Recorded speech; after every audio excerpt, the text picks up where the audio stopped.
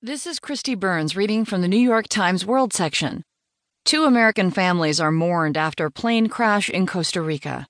By Christine Hauser and Ernesto Londoño. The families had striking similarities.